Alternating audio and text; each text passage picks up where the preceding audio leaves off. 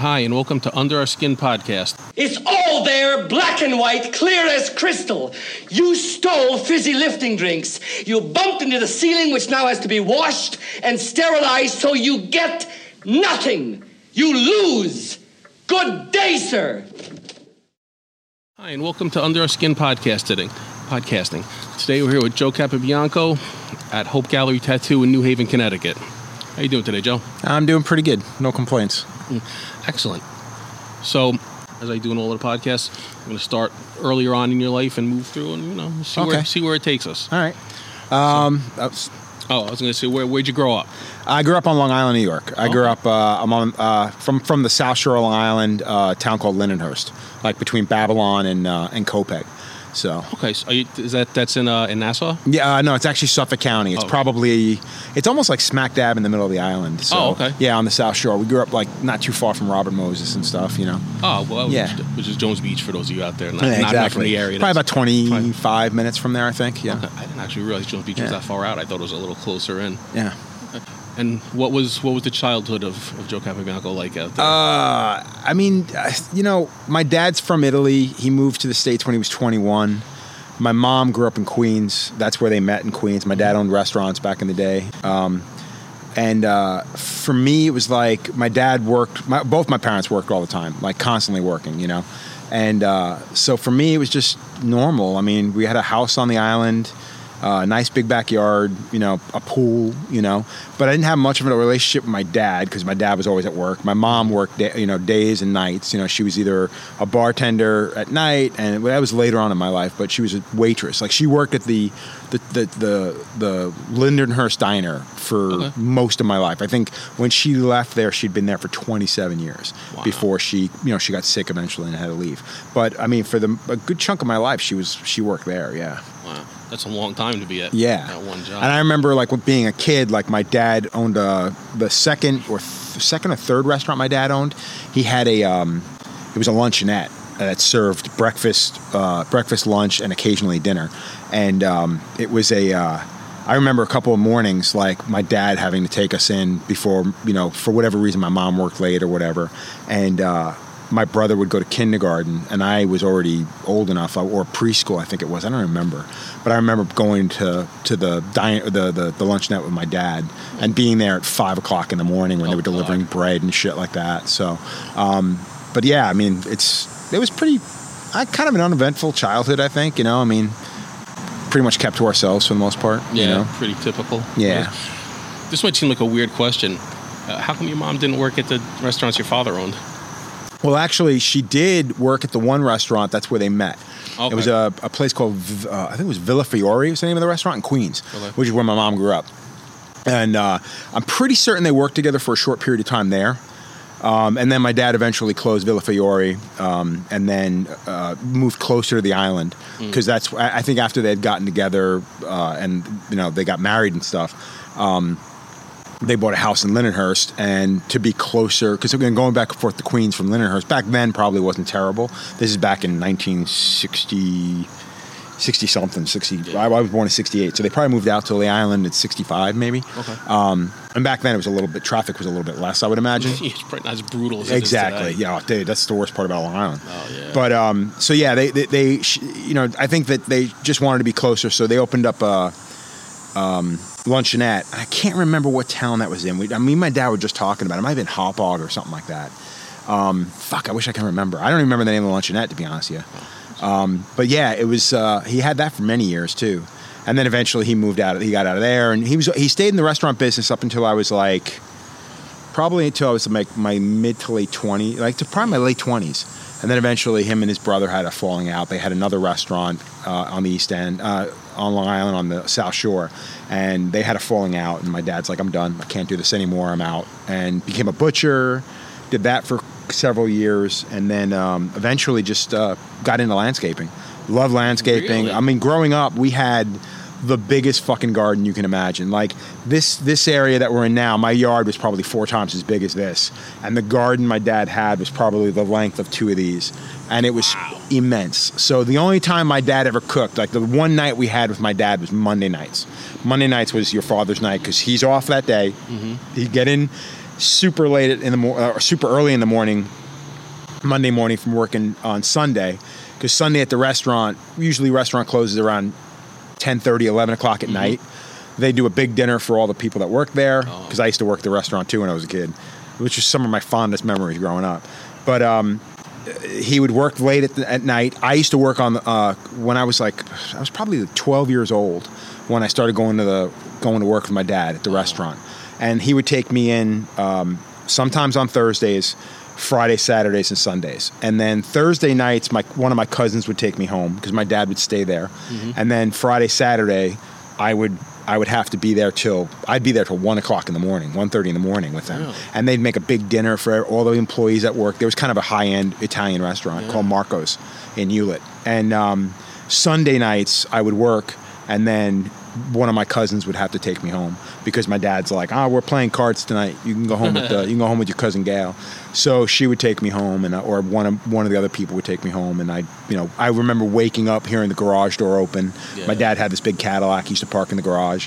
So he'd come home at like 3:30, 4:30, 5:30 in the morning. You'd hear the garage door open up. He'd pull the car in, stumble into bed. And then next morning he was up at 9:30, 10 o'clock in the morning, cup of coffee, out in the garden, and be in the garden from before I went to school or after I went to school till I came home at 5 o'clock, 4 o'clock, or whatever it was. All day like and that night was the night he made dinner for us, and everything came from the garden. It was fantastic. That's awesome. That's real.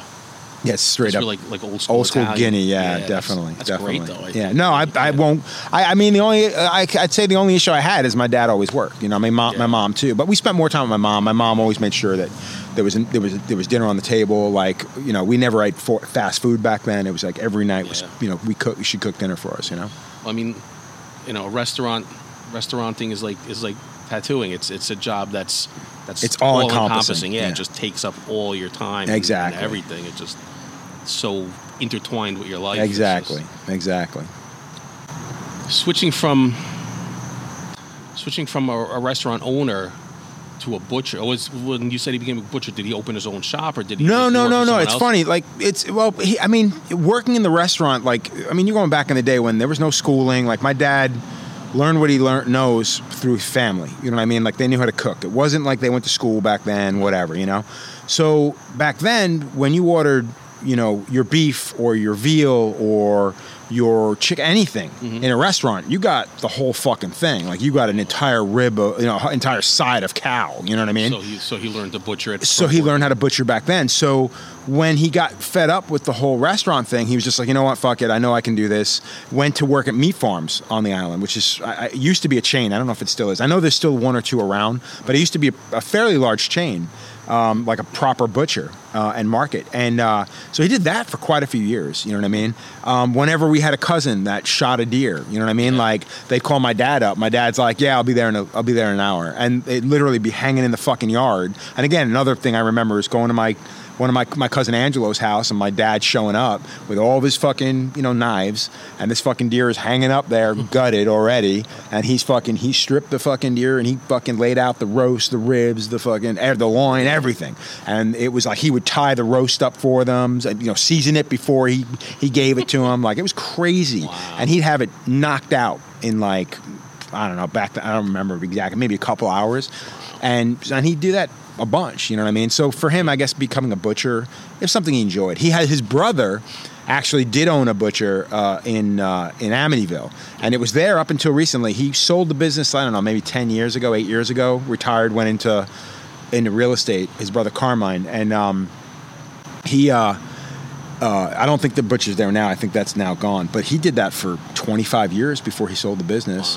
Wow. So it wasn't everybody in our industry, or my dad's side of the family, was in some kind of like, whether it be the food industry. I think there was one brother, his youngest brother, who just passed recently. He went to college. He was one of the few brothers that was born here. There was one brother that was born here, one sister that was born here. And they went to college. They had proper education, I guess, and he went in for science or something like that. And he ended up going in and opening up a pizzeria.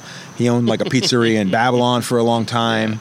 And then eventually he went into landscaping. And then when my dad got out of the restaurant business, he picked up a couple of shifts with him, and then eventually just did his own thing. My dad did that for 20 years. He just retired. He's Retired at 68, I think. And every day, 2 other guys that work with him. My dad was a motherfucker. I mean, he still is. I mean, he's a monster. You know what I mean? Really? He had just had a triple bypass. Not a triple bypass. He had a couple of stents put in. It wasn't a triple bypass. And he's had some health issues, but for the most part, you know, he just turned 80. You know, we just celebrated his birthday 2 weeks ago. God bless. You know, yeah, he's phenomenal. I mean, I can only hope. You know, Yeah, so that's really something. As you're going through your normal childhood, when you get into high school, which is, you know, the age that a lot of us start to, you know, branch out, do something different. What were you? Was it? Well, I mean, so my entire life I drew. I mean, I remember being a little kid and having those little academic line, you know, the black and white, you know, notebooks. And I remember drawing I think my first thing I remember drawing was a cousin had a chalkboard. I don't even know how fucking old I was. I was pretty young, maybe 5, 6. And she drew a plane, you know, a real basic plane. And I remember that was one of the first things I drew. And then when I was probably 8 or 9, I remember drawing Universal monsters. I still love the Universal monsters, like the werewolf, the mummy, the creature. Classic horror movie. Yeah, monsters. Dracula. Like I remember doing all that stuff and the Universal monsters and stuff. But I think like high school was pretty much the big the game changer, because like back then in high school, like everybody's like, I never went to college for school, I never went to art school. Like our high school teachers, there was one teacher named Mr. Ollinger, another one named Mr. Greco, and another guy named Mr. Baldo. Those were the 3 most youngest, like my youngest influences back in the day, because they pushed art. Like if you showed any interest and any talent, they were all about, you know, making sure that you followed that. You know what I mean? Yeah. And that was probably one of the biggest influences, and it was something I always pushed and pushed. And I remember, I think another big game changer for me was in 11th grade. I think there was a guy named Eric Corrales who still lives on Long Island. He was painting a mural on a wall. He was doing the 3 art teachers' portraits in airbrush on the wall. And I was just like, I remember walking by and like, what the fuck is that? Like, what is that? What are you doing? And he's like, oh, it's an airbrush. I'm like, dude, that thing is fucking cool as hell, man. Like, where did you get that? And he goes, oh, you know, it's an art supply store called Pearl Paint and blah, blah, blah. He goes, you know what, man, if you're really interested in it, there's a guy who in the Busy Bee Mall, he teaches people how to airbrush. You want to learn how to do it. So me and another good friend of mine, this guy named Jake Hamill, we ran to we got a ride, I should say. We didn't run anywhere. No, we got a ride from one of our parents, got dropped off at the mall, and met the guy, this guy named Frank Chinani. And I could only afford to take one lesson. I was still working. I was working in a restaurant. At that time, I was working at my uncle's pizzeria in Babylon. And like I could only afford one lesson, because I was kind of at that point, like my dad had moved out, my mom needed help with things, so I was helping her. I was working. I was kind of throwing money at her with her, you know, to help her with the house and whatnot. And this is like I was like 16, I think. And I took one airbrush course, bought a cheap little fucking airbrush, and my friend Jay took like 6 of them. And he bought the good airbrush, and he would come back to his house and teach me what he learned that day. Pass you on all the stuff that you taught him. Went in, got a job like 3 weeks later. He gets a job, puts in a good word for me. I come out, can afford a good airbrush. I start working. And we did that for like from the end of 11th grade or the very end of 11th grade into the summer, and then all through our 12th year of high school. And then from there, we just moved on. We eventually opened our own little spot up in the mall. Mm-hmm. And we had a blast, man. I was making money. I was making good money, right, in high school. You know what I mean? Like, I can't complain, you know? What kind of stuff were you airbrushing back then? Oh, back then it was denim jackets. So that guy, Eric, man, the best fucking denim jackets ever. Like, they were fucking amazing. And this guy would always score the brand new fucking Iron Maiden cover, the Dio cover, like, and as soon as shit came out, like all the imports, all the fucking picture discs, this guy did every single fucking cool ass one of them. So for us, it was like, oh my God, and he was showing it off to us. And back then, you didn't have the internet, so it was like he'd have to show you photographs that he took. But dude, I remember, I'm having chills thinking about it. I remember all that shit. But the worst part is when you went to the mall, it was, you got the denim jackets, but then I came in just as Duran Duran. New Kids on the Block was kind of on its way out, and Duran Duran was kind of on its way in. Yeah. So I caught the tail end of New Kids on the Block and having to do portraits of New Kids on the Block on white T-shirts. And then eventually Duran Duran, occasionally Elvis, because the guy had an Elvis fan club that used to get stuff from him and shit. Cool.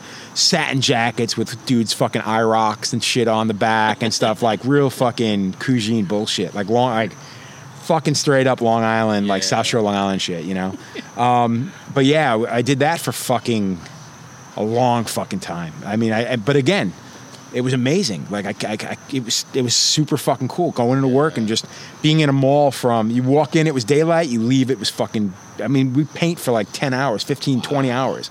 I remember Christmas time, you'd paint from 10 o'clock in the morning till 9:30, 10 o'clock when the mall closed, and then we'd all go back to his house. He'd buy us a case of fucking Yoo-Hoo, and we'd sit in his fucking kitchen and living room fucking just painting fucking shirts and knocking them out, putting them in fucking bags with a tag next to it. It was fucking ridiculous. It was like one step away from slave labor, but it was a blast. I mean, I met guys back then that I wish I'd still stayed in touch with them. Unfortunately, I don't. Yeah.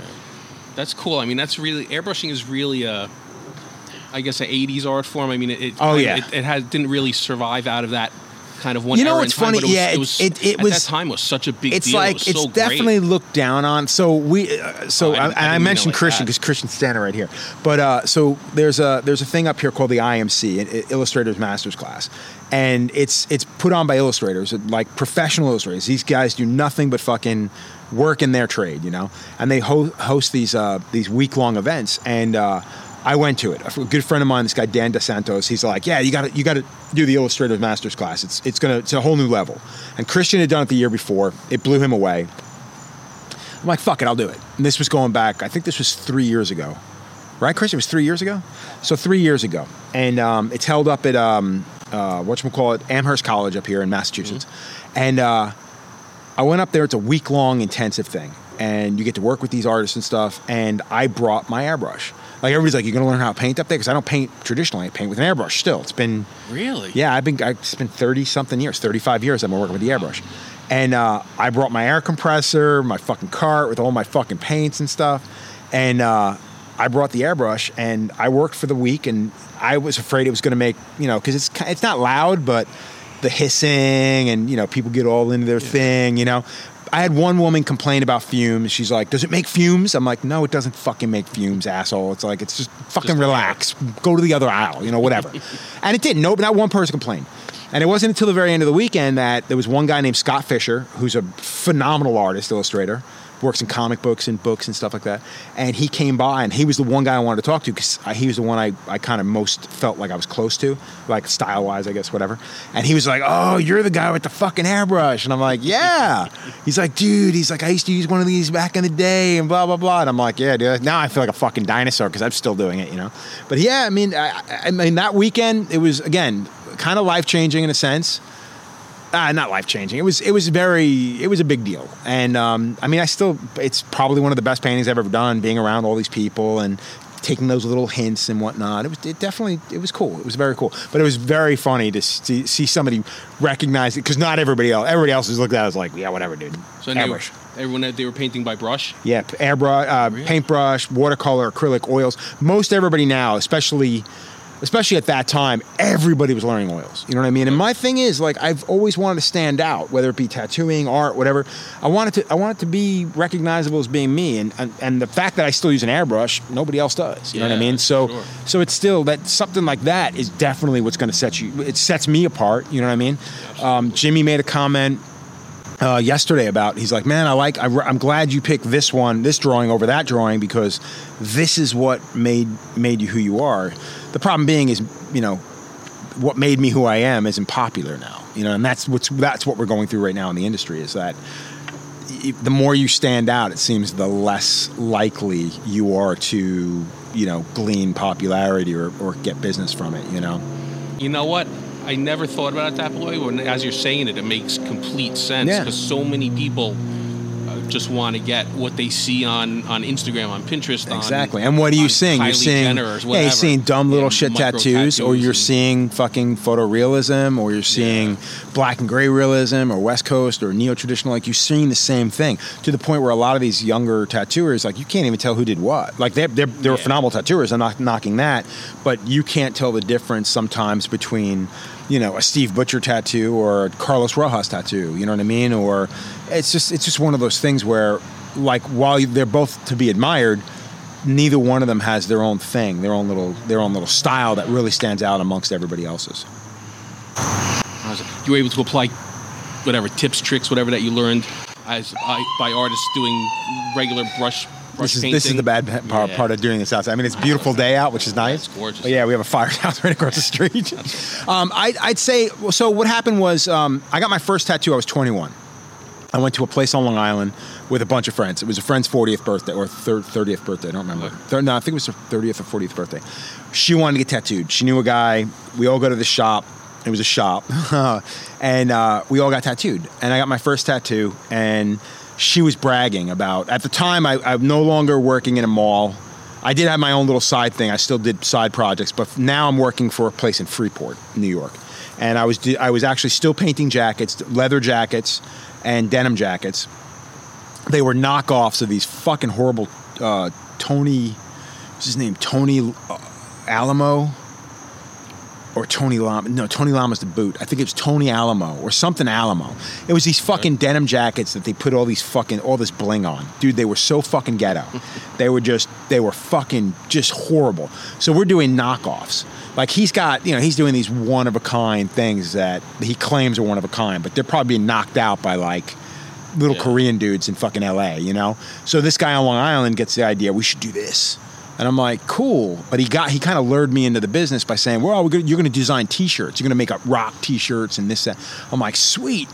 So I'm doing one or two of those like a week. But for the most part, I'm working in the back, almost like a sweatshop style, fucking painting these denim jackets.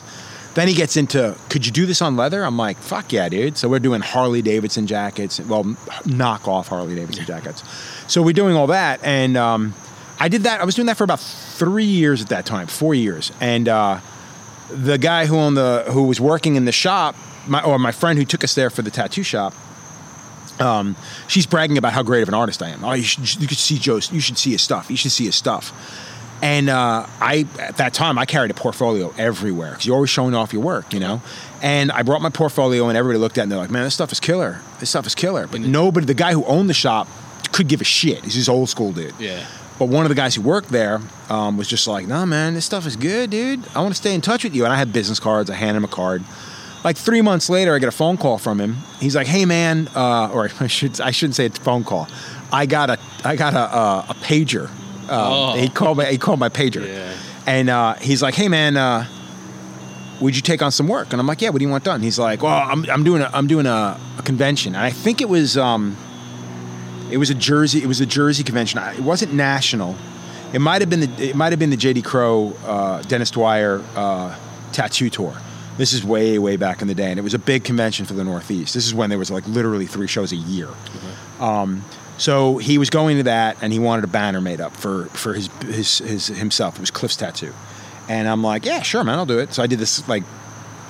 It's probably horrible now looking back on it now, but it was like this castle made out of skulls, like real fucking Hot Topic shit. And I do the banner, and he fucking loves it. He pays me for it, and he leaves. And he goes, "You know, man," before he leaves, he goes, "You should learn how to tattoo." And I'm like, "Yeah, I'm good, dude.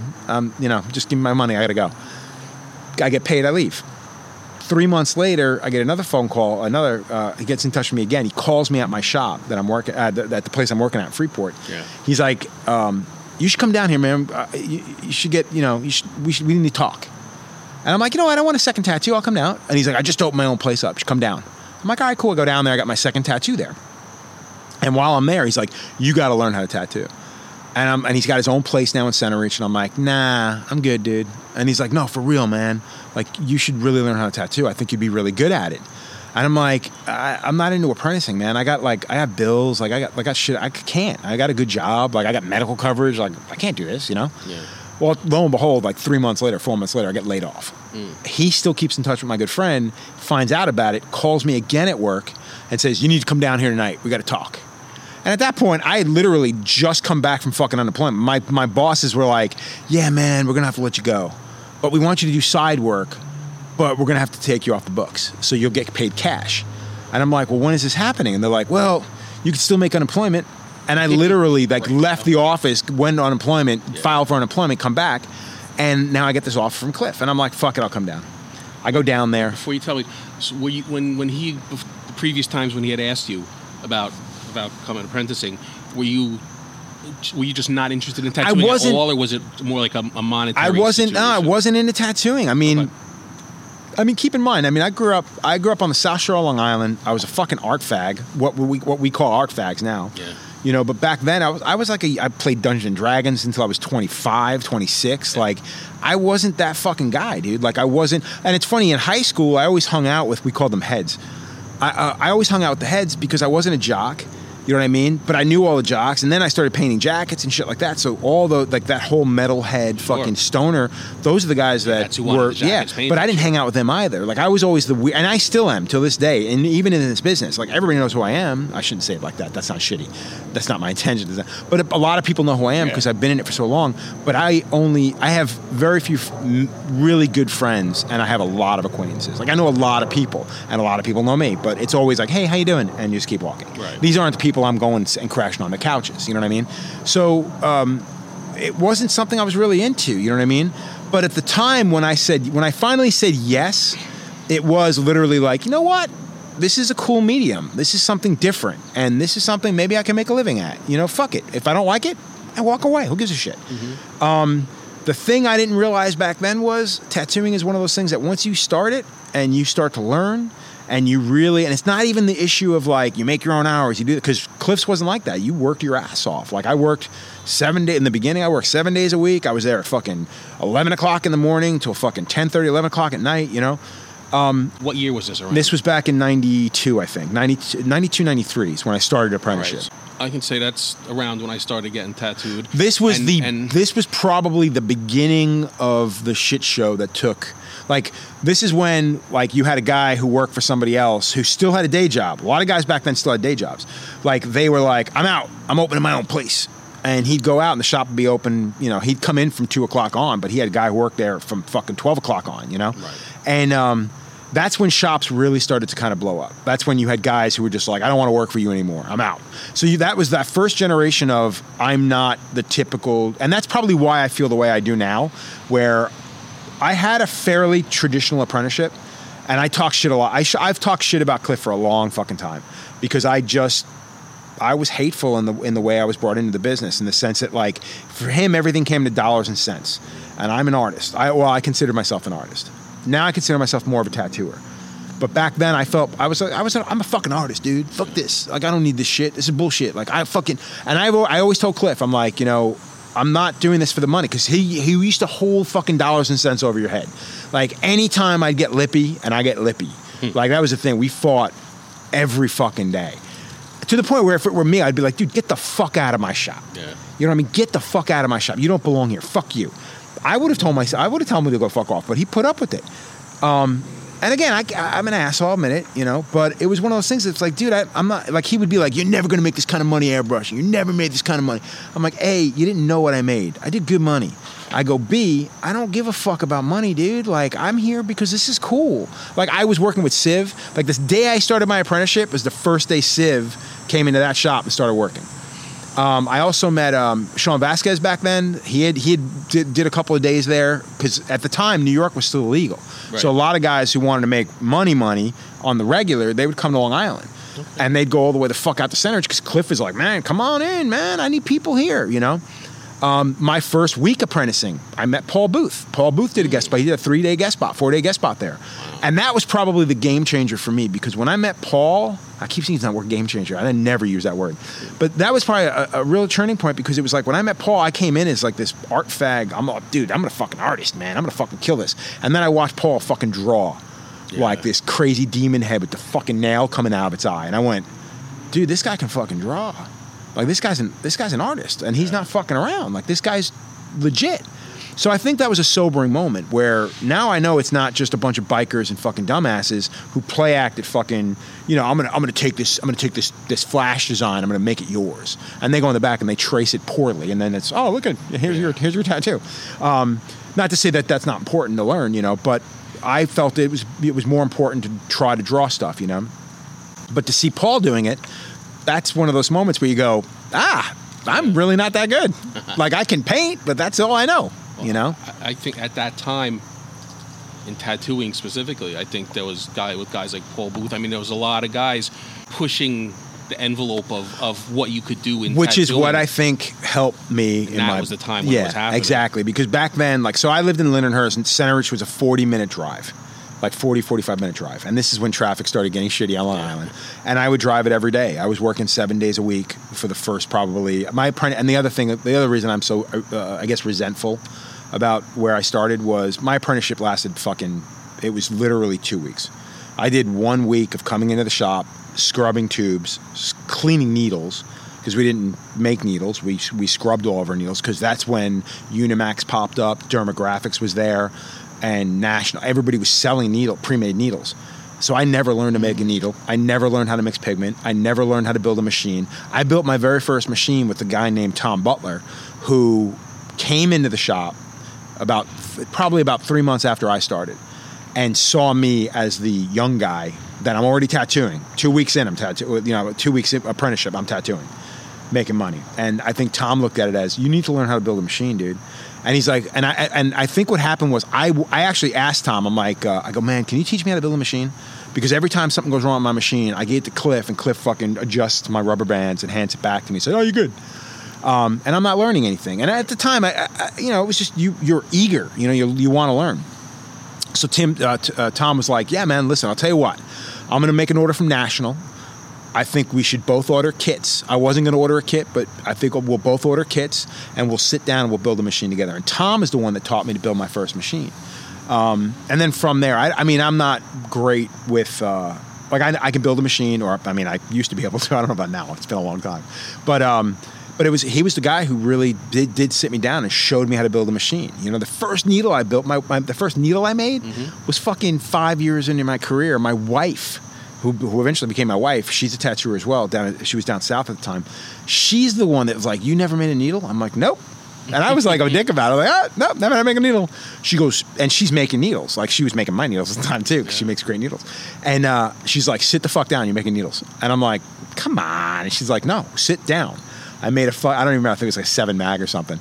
I'm like, cool, got it. And she's like, what are you doing? I'm like, I'm going back to work. And because we were at Lotus at the time, and I was just like, I got an appointment. And she's like, you're not gonna make these needles with me? I'm like, no, I'm good. Like, I was an asshole. But I mean, so it's one of those things, like, I don't think it was a proper apprenticeship. So that's probably why I'm so resentful. That and the fact that we just butt heads.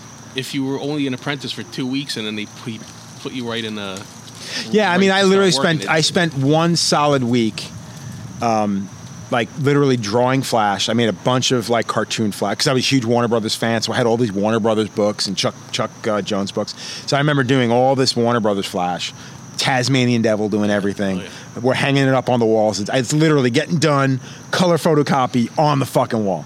And then I spent, cleaning helping clean the shop. That was the one thing with Cliff that I will admit, like it wasn't like scrub the fucking toilet, fucking mop the shop. Like, everybody took, even though I was the low man on the pole, everybody did what they had to do. Like, and that's probably why I was when I opened my own shop eventually, or whatever. It's like, or when they opened Lotus, like, and I was kind of the guy that came in every morning, like, fucking shop's got to be mopped every fucking night. This way, when I come in the next morning, I can clean my setups and go right to fucking work.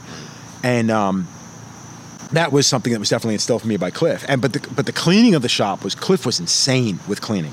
Like, you knew he was on a tear, or he was angry about something when he started cleaning toilets, started pulling shit off the top of the shelves, and then dusting above everything. Like, I'm like, oh shit, we're in trouble. Something happened, But it was one of those things. Like, there wasn't that much to do. I mean, and the other thing too is, and I guess this is me talking shit again, but he knew he could make money. You know what I mean? Like I remember, so after my first week of doing apprentice tattoos, and it was literally like I did 13 free tattoos. I remember the first one I did, and I remember the last one I did. And I remember Saturday night, I had done 1 apprentice tattoo earlier in the day, and then gave up my seat because I was doing stuff for free. There's guys here to make money. And it was 10 o'clock at night on a Saturday night, and Cliff walks up to me, and he's got this little piece of paper. And he goes, hey man, you want to do this? 10 o'clock at night, we're getting ready to start packing it in. And I look at it, it's a little dragon head. I think it was Mauricio. I think it was a Mauricio black and gray dragon head. And I'm like, yeah man, I want to do it.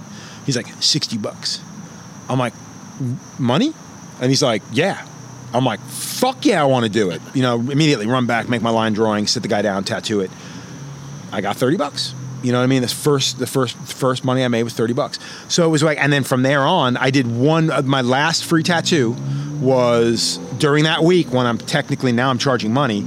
Some guy comes in, one of the guys who works there brings his good friend in, and he says, hey man, this guy wants this big Celtic thing on his lower back. All fucking line work and shading. He's like, you should do this. This is part of your apprenticeship. And I'm like, cool. And I was just excited to do it. I was like, fuck, who cares? I mean, back then we did so much Celtic. You almost enjoyed it. So I did this. I get this giant fucking Celtic thing done on this guy, and Cliff comes in fucking pissed. Comes in, he sees me finishing it. He's like, what the fuck is this? And I'm like, Bob told me to fucking tattoo the guy. Like, it's like, he's like, what are you charging him? I'm like, I'm not. I'm apprenticing, man. Like, this is like, yeah. And he's like, no, fucking bullshit. You're not doing this anymore. That's fucking. And he was mad because he knew the guy. He knew fucking Bob was giving his friend a hookup, whatever. Yeah. But it was one of those things. I'm like, dude, I'm still don't know what the fuck I'm doing. I've been tattooing for 2 weeks, man. Not even tattooing 2 weeks. At that point, I've been literally tattooing a week, like 9 days. Yeah. So he was pissed, you know. And from there on, I've just never charged. I always charge people, man. You know. So it's, and again, when I left there, it was on a really, really in a bad way. You know what I mean? So. How long were you there for? I was there for exactly 1 year. Like I remember it was like yesterday. So, he basically came in and he was just like, Civ gave his notice. He was walking the next day. I knew I wanted to work with Tom and Civ at Lotus. Mm-hmm. Cliff asked me. I told him honestly I wanted to leave. I was going to give him 3 months notice, and I got fired the next day. And I was like, cool, whatever. You know, and I didn't care because I didn't like working there. You know, Cliff and I fought all the time, so I was like, "Cool, man, I'm good." You know. Normally, I would ask something like, from when you started your apprenticeship to when you started as a full-time tattooer, but for you, it was such a short time. From when you look at your stuff you did then, what do you think of it compared to? Oh God, I mean, it's archaic, but it wasn't. You know what I mean? I don't mean the style of what you did. I mean just the. You know, whatever the technical application. Application. I think the one thing with me, it hasn't changed. Like I still tattoo pretty basic. I'm not full of bells and whistles. Like my bells and whistles come with color theory, which is basic. I mean, it's super basic. I mean, everything I do today is how I learned how to tattoo. Solid line work, clean shading, you know, clean solid shading, clean solid color. You know what I mean? It's a foundation. And that's it. And back then it was Flash. Everything was Flash. Right. Like we didn't draw. I mean, I started drawing Flash my first year at Lotus because I wasn't making any money. So Tom Butler was like, okay, man, you need to make money. Draw Flash. And I'm like, and it never occurred to me to do that like an idiot. Like I'm like, who's going to want to buy my stuff, dude? We buy Eddie Deutsch. We buy Chris Trevino. We buy Jeff Rasher, fucking, you know, Scott Sylvia. You know, you had all the J.D. Crowe stuff. You know, this is before Cherry Creek and all that other garbage, which, by the way, isn't really bad Flash. It's good solid work. But it's one of those things like back then, like, I'm like, nobody's going to want my shit, dude. Like, I draw like I draw, you know? He's like, just fucking do it. And I started doing it. And lo and behold, people started buying it, you know? So, I mean, I produced, back in that time, like my first year working at Lotus, I must have produced fucking, goddamn, like 70 sheets of Flash. When you say people bought it, do you mean other tattooers and other shops bought it, or people bought it as customers? No, other tattooers. So back then, I think I'd been working at Lotus for 3 years. I don't remember. I did my first convention because I'm trying to think. I think the first article came out on me in 95. It was like 2 years after I'd started tattooing, 3 years after I started tattooing. I think it was 95. It was Tattoo Magazine. And I went to a convention in, Wilkes-Barre, Pennsylvania. And I was trying to I went to a convention in Richmond. This is the first convention I started selling Flash at. Me and another good friend of mine, this guy Dave Attenito, who owns a shop called Good Clean Fun in Georgia. He basically was like, he's like, hey man, like I'm going to be in Richmond. You should come down to that show. It's a great show. I went down there, walked the floor, was blown away by it, and I ended up talking to Billy Easton that weekend and got fucking smoked. Like, he didn't even want to talk to me about trying to get a booth. I walk around, I run into Mark Fairchild, who runs the Scranton convention, Wilkes-Barre convention in Scranton, Pennsylvania. And he basically is like, I'm walking around with my Flash, And the first time I walked by, you used to walk around with your arm full of fucking Flash. And the first time I walked by there, he just blew me off. I'm like, hey man, you looking to buy some Flash? And he's like, no. And he just turned his back on me and walked away. I'm like, motherfucker. And then my friend Dave walked up there and fucking Mark bought everything. I'm like, fuck this. So I went back there. I'm like, hey man, threw my shit down on the table. I'm like, you want to buy some Flash? And Mark's like, I'll look at it. And he's fucking flipping through it and he's like, this is pretty cool. I'm like, thanks. He's like, you tattoo like this? I'm like, I don't know, maybe. And I pulled my portfolio out, and I had this little gray leather portfolio. You know, I pull it out, I put it on the table. He looks at it, and the article had just come out on me, like literally just come out on me, like maybe 2 weeks prior. And he flips through it, and there's a Betty Page I did on a guy's chest, and he's like, "This is you?" I'm like, "Yeah, why?" And he literally reaches behind the counter, pulls up the tattoo magazine and opens it up. And I had four pictures on one page. And then I think you turn the page again and there was another 4 pictures. And it may not have been an article. It might have just been a piece on me. I don't remember. But he had that, and every picture that was in the magazine was in the portfolio. And he's like, I'll take all this stuff. And he's like, man, you ever think of doing shows? I'm like, yeah, I'm trying to get a booth for this one, but I'm getting blown off. He goes, you ever think of coming to Scranton or Wilkes-Barre? And I'm like, no. I was like, am I invited? I'll do it. I'll come to the show if I get a booth. He goes, yeah, call me during the week. And he handed me his business card, and I called him during the week and stuff. But yeah, man, that was the first show I'd ever did was Wilkes-Barre, Pennsylvania. And that show back then, so fucking cool. So cool. By that time, so you're around 3 years into... Yeah, I want to say it was like probably 3 years in, 4 years in. No, it was like 3 years in. And how much of your own style... So back then, when I worked at Cliffs and my first year tattooing at Lotus, I did nothing but black and gray. And then a guy named Rob Vitale, he was a singer from Black Train Jack. He was a singer from a band called Nine Lives. Black Train Jack being an old school hardcore band, which I'm sure you're aware of. He hung out. He grew up in Massapequa, Long Island. Oh, I always thought they were from New Jersey for some reason. No, they're from Massapequa. And Ernie grew up in, I want to say probably Queens, because he's really good friends with. He's really good friends with Civ and stuff. So I want to say Queens, but I was a big fan of Black Train Jack, but I'm not a hardcore guy at all. So Rob wanted to get tattooed by me, and I was like, what do you want? And Rob was really starting to get into car culture. So he was like, man, I love pinups. And I was always into pinups, but I never did pinups on skin. I always painted them. So because I was still airbrushing, you know. So I had a bunch of paintings. I had done of pinups and stuff.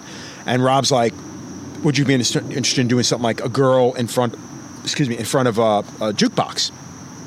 I'm like, fuck yeah, dude. So I did a Betty Page, which was an Olivia Betty Page, Olivia the artist, Olivia DeBarney's the artist.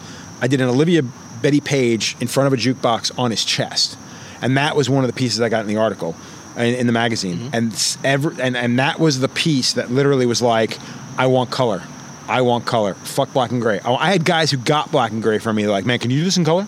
And back then I used so much fucking black. I'm like, I don't think so, man. That's a lot of black, you know. Yeah. But yeah, after that, I never did black and gray again. Well, I shouldn't say never again, but I almost never did black and gray again. Everybody wanted color, and that's when the pinup thing started. So it was literally like I did that one Betty Page, and then I did more Gil Elvgrens, fucking George Petty's, like all the classic fucking pinup artists, because I love that stuff. I did fucking Betty. I did Olivia girls on more people than I can count back then, and that was one of the things that helped kind of catapult where I ended up. You know what I mean? And back then there wasn't a lot of people doing it. You know, back then the color guys were doing straight up new school, chrome toasters, you know, like that West Coast San Francisco style. East Coast wasn't really known for that. East Coast was known for Paul Booth. You know, you had Guy Aitchison in the middle of the world, you know, in the middle of the country, and he was doing that biomech stuff. And so it was kind of a time where if you did something different, it fucking stood out. And that's really it. It's like I continued it, I mean, to this day, which is probably going to kill me, but I continue to do something that I do, and that's what got me separated. It's kind of weird in a way that you're doing only black and gray then, because you're known as a color guy now. I mean, for your colors. And the thing is, even to be honest, it's completely been detrimental to my career and my skills, because I do black and gray now, and I love doing it, and I like the way I do it. It's just that I'm not very good at it. I don't consider myself as good as some of the other classic. The squirrel in the tree. That'd be amazing if he jumps down here. Oh yeah, I just saw him that Yeah, between the fucking bamboo. So, I mean, I would love to. I mean, it's like anything else. You get better at it by doing it. And the thing is, here I do it when it's asked of me, which is more often than not now. But yeah, I kind of feel like if I had stayed down that road, it might have been a little bit different. You know what I mean? If I had stayed at the Black and Gray, if I had stayed on Long Island, I don't know. It's hard to say. You know what I mean? Because when I left Long Island, things really started to pick up and stuff. So, I always feel like at Black and Gray at that time, at least in the early to mid '90s, was a very New York kind of thing. Exactly. I mean, in New York, and I know they were doing it like all the Cholo stuff on the West Coast. Yeah, but we didn't see a lot of that. Right, we didn't see that over here. But I mean, when you looked at in magazines then, which is for me back then, that's how I judged stuff because that was really my only exposure to stuff other than people I knew. I mean, Black and Gray was not back much. then. Then you got a lot of portrait style work. You had like guys like Darren Stairs. He was probably one of the bigger one of the earlier portrait guys. I think it's Darren Stairs, yeah. And then you had guys like, dude, I'm horrible with fucking names. But there was a handful of Europeans and a couple of Midwest guys. And then you had the guys in like towards New Mexico and stuff like that, like Brian Everett. Right. Cap Zumsky was a guy back then. Like, oh my God, like Cap did this. It was a color piece from Cap that I forced him to do. And it's fucking amazing. But back then, those are the Black and Gray guys that really stood out beyond Paul Booth. You know what I mean? Because for us, Paul Booth, Andrea, like for that Giger stuff back in the day, even Sean Vasquez for that matter back then was doing a lot of Black and Gray. I'm trying to think of some of the other names. But the other good thing about the East Coast back then, too, is you had a lot of these European guys coming into town. And East Side Ink, that was the shop. I got tattooed by Bernard Luther there. Yeah. East Side Ink was like the landing spot for a lot of amazing European dudes. You know what I mean? I mean, Jonathan Shaw was the guy who brought, Philip Liu to the States for the most part, I guess, But fuck, dude, there was so much shit happening back then. And this was still when New York was still underground. Absolutely. Like, there was still so much to be gleaned from it back then, Yeah. It was a different world of But magazines, man, fuck, I wish they still had as much sway as they do. Social media is destroying shit, in my opinion. It's killing it. I mean, it's blowing things up so fucking fast that I honestly believe it's fucking ruining shit. And I don't, that's my opinion, obviously, but I feel like tattooing, you want it to walk a fine line between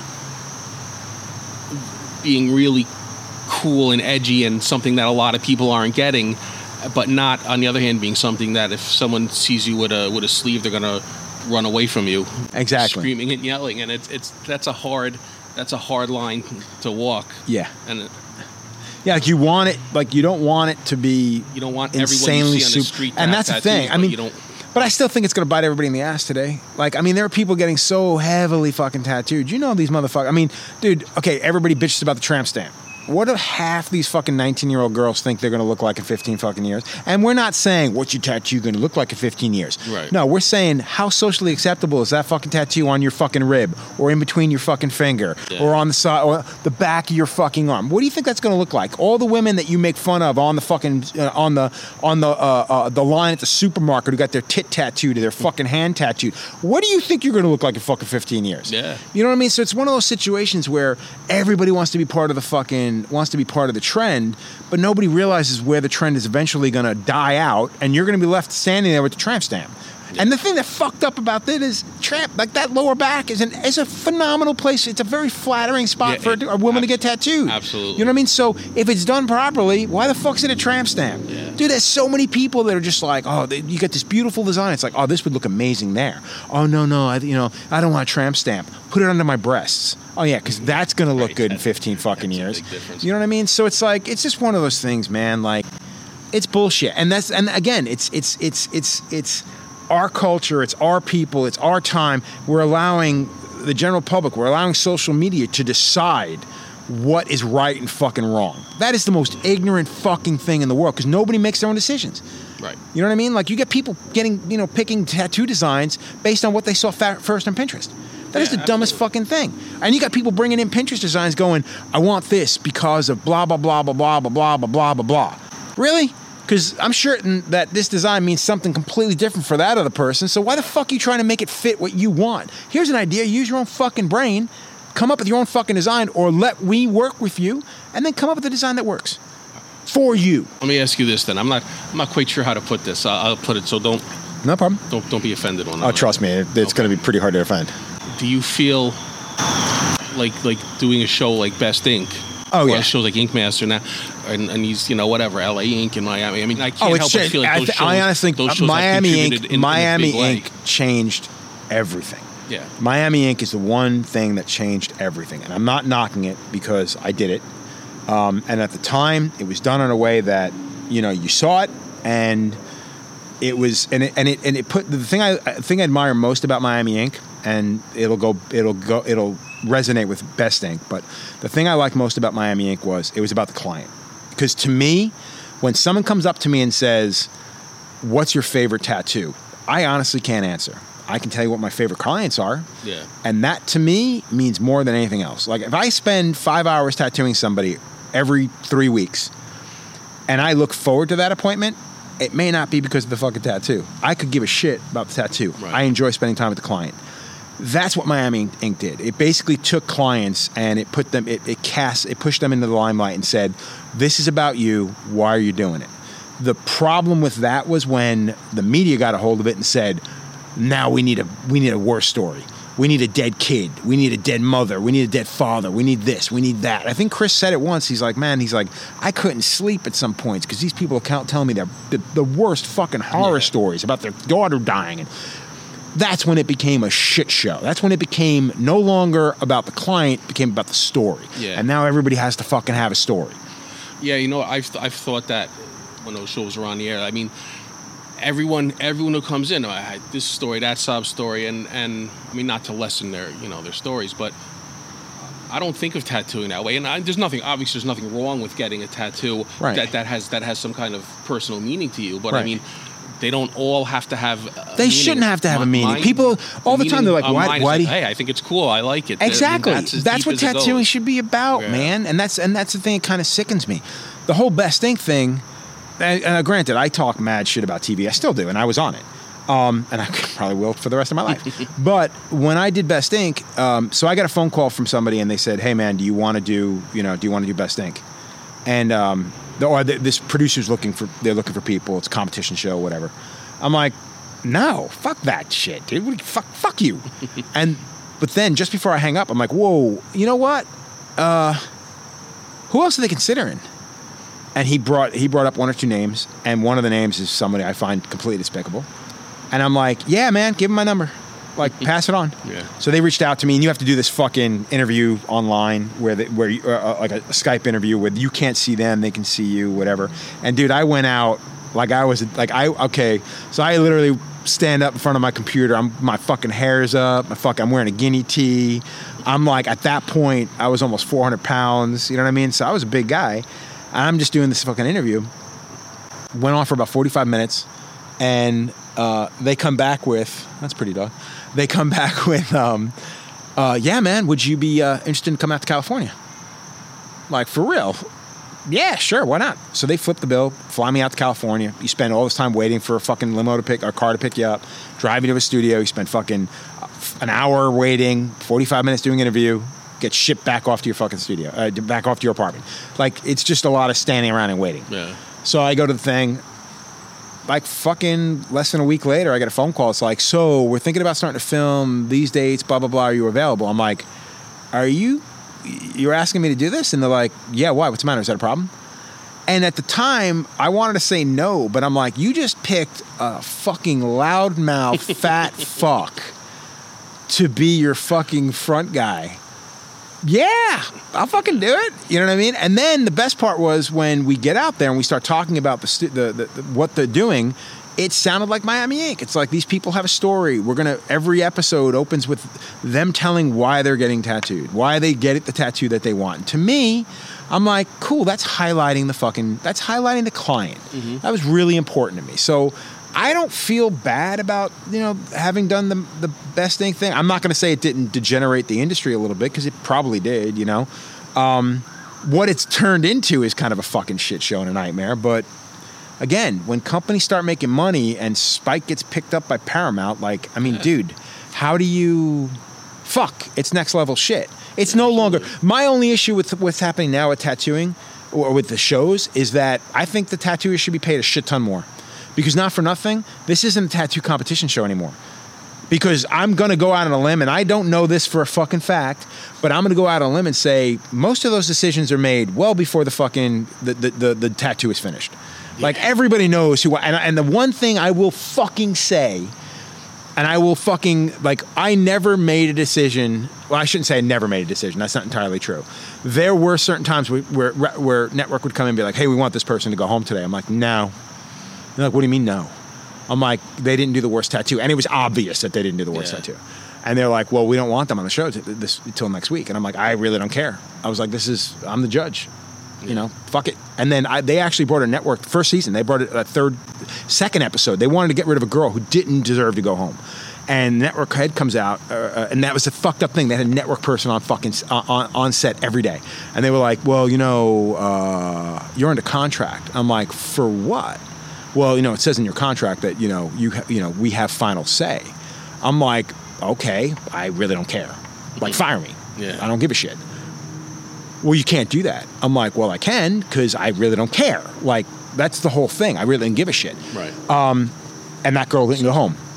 There were times where network would be like, we'd have 2-3 people on the bottom, and they'd be like, we want this person to go home. I'm like, yeah, fuck it. They're either going home today or they're going home next week, so I don't care. Right. But, and I will say, I'm not going to say who it was, but we fought every single season. Every single season, our final 2, we fought to have the person win that episode. So I don't feel bad about it. I will also say that I ain't getting paid Oliver and Nunez money.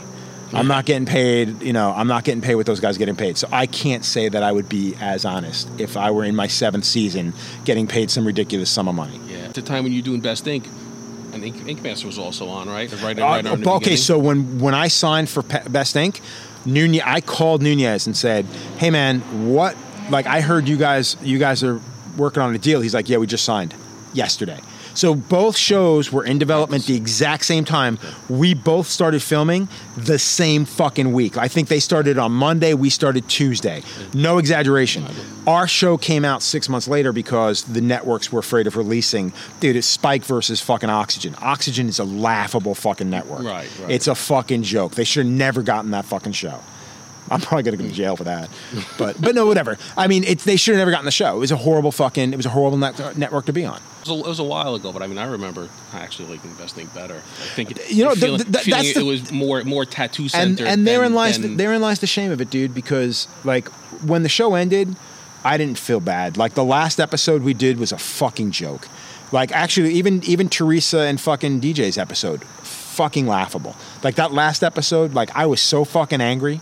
Like, oh. And it was one of those things, when it ended, I was like, cool, whatever. And then the 4th season, they tried to cut, they were like, so we're thinking about bringing the 4th season back, and our contract had just ended. I'm like, okay, cool. Here's my lawyer's number. And they're like, whoa, what do you mean? You're not willing to just come back? I'm like, no fucking way. Like, you want me back, you're going to have to renegotiate the whole fucking kit and caboodle. And from that point on, they were like, yeah, we're cool. They just wanted to be able to go to the fucking thing and be like, oh, by the way, we have this. And they weren't going to they were just jerking everybody off. They just wanted something to put on a fucking piece of paper to say they had more than they had. So, do you feel like on Best Ink now, because now it's been a minute since. Oh, it's been 5, 6 years, 7 years. It might be more. I don't even know. So, is there any artists, any tattooers that were eliminated, or maybe earlier, or maybe eliminated on the show that you're thinking that now maybe you're thinking, maybe they should have gone further, or maybe they could have? No. Okay. Honestly, no. I'm trying to think, like, on our show especially, because there were a couple. Maybe not because of the work they did on the show, but maybe I don't. Maybe so I've only followed. I'm honestly super happy that I got to meet DJ, because I didn't know who the fuck DJ was. I knew who Teresa was.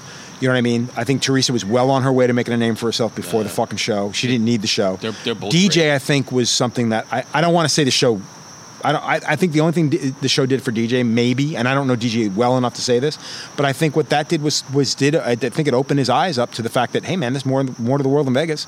And I said to him, I think the last episode, I said to him, do not go back to Vegas, bury your head in the fucking sand, and disappear. Because, dude, I had no idea who you were before this show, and you fucking blew me away. Yeah. You know what I mean? And the thing is, like, London, phenomenal fucking tattooer. Fucking Alexis. Like, dude, I think she just got booted off fucking Ink Master a couple of weeks ago. Yeah. Dude, she's a phenomenal fucking tattooer. She's a fucking tattooer. Like, phenomenal tattooer. And then I heard why she got bounced. I don't watch the shows.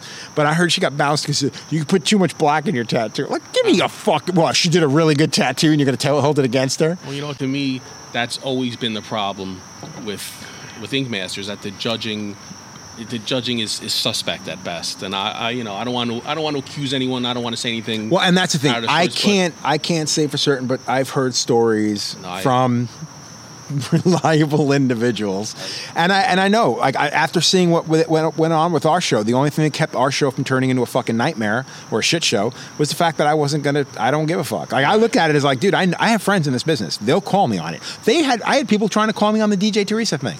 I had people trying to call me on the fucking last episode. Oh, you just voted for a girl. No, we didn't. We had a reason for why we did it. I can't tell you, but I can tell I've told the story a million times. But I mean, we had a reason for why we did it, and I wasn't the only one arguing it. Hannah Aitchison was too. So fuck them. Like, I can honestly say I'd say 98% of the fucking decisions I made were fucking ours, not fucking networks. Right. And if I did do something because of network, it was because, fuck it, they're going home anyways. You know? But again, I'm saying that knowing full well that I was getting paid dick all, and I was going to be an asshole. So fuck it.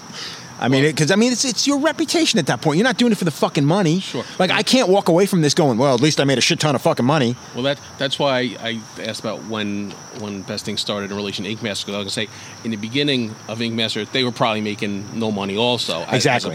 I remember talking to Chris like during all that, and Chris straight up said, you don't start making money till like the 5th or 6th season. And I'm like, dude, there's no way it's going past first season. I was shocked it went to 3.